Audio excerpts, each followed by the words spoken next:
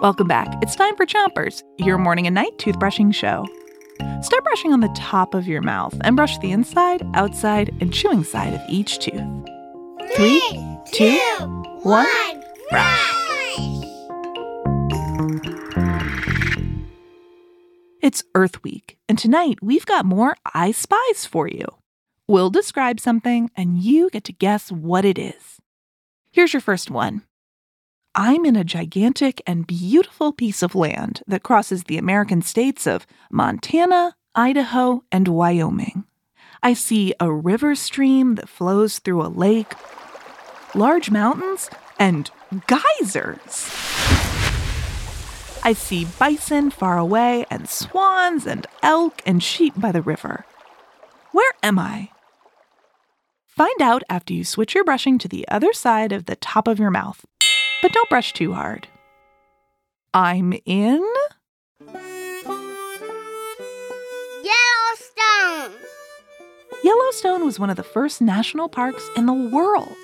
There are now hundreds of national parks across the world. A national park is where animals and plants are protected from human activity. National parks are very important to the conservation of our environment. They not only protect plants and animals, but they help keep water and air clean. Switch your brushing to the other side of the bottom of your mouth and brush the inside, outside, and chewing side of each tooth. Here's another I Spy. I'm sailing across the Pacific Ocean, halfway between Hawaii and California. And the water, which was clean and dark blue for a while, is now spotted with plastic bits floating all around. What do I spy? Shout it out. The Great Pacific Garbage Patch. The Great Pacific Garbage Patch. Switch your brushing to the other side of the bottom of your mouth.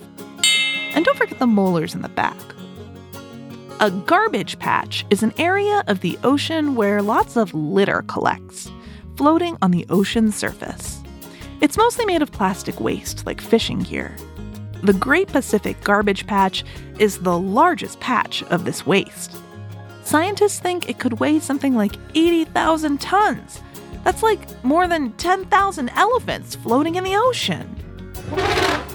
I don't want to trash talk, but it's a big waste when you think about how all that plastic could have been recycled.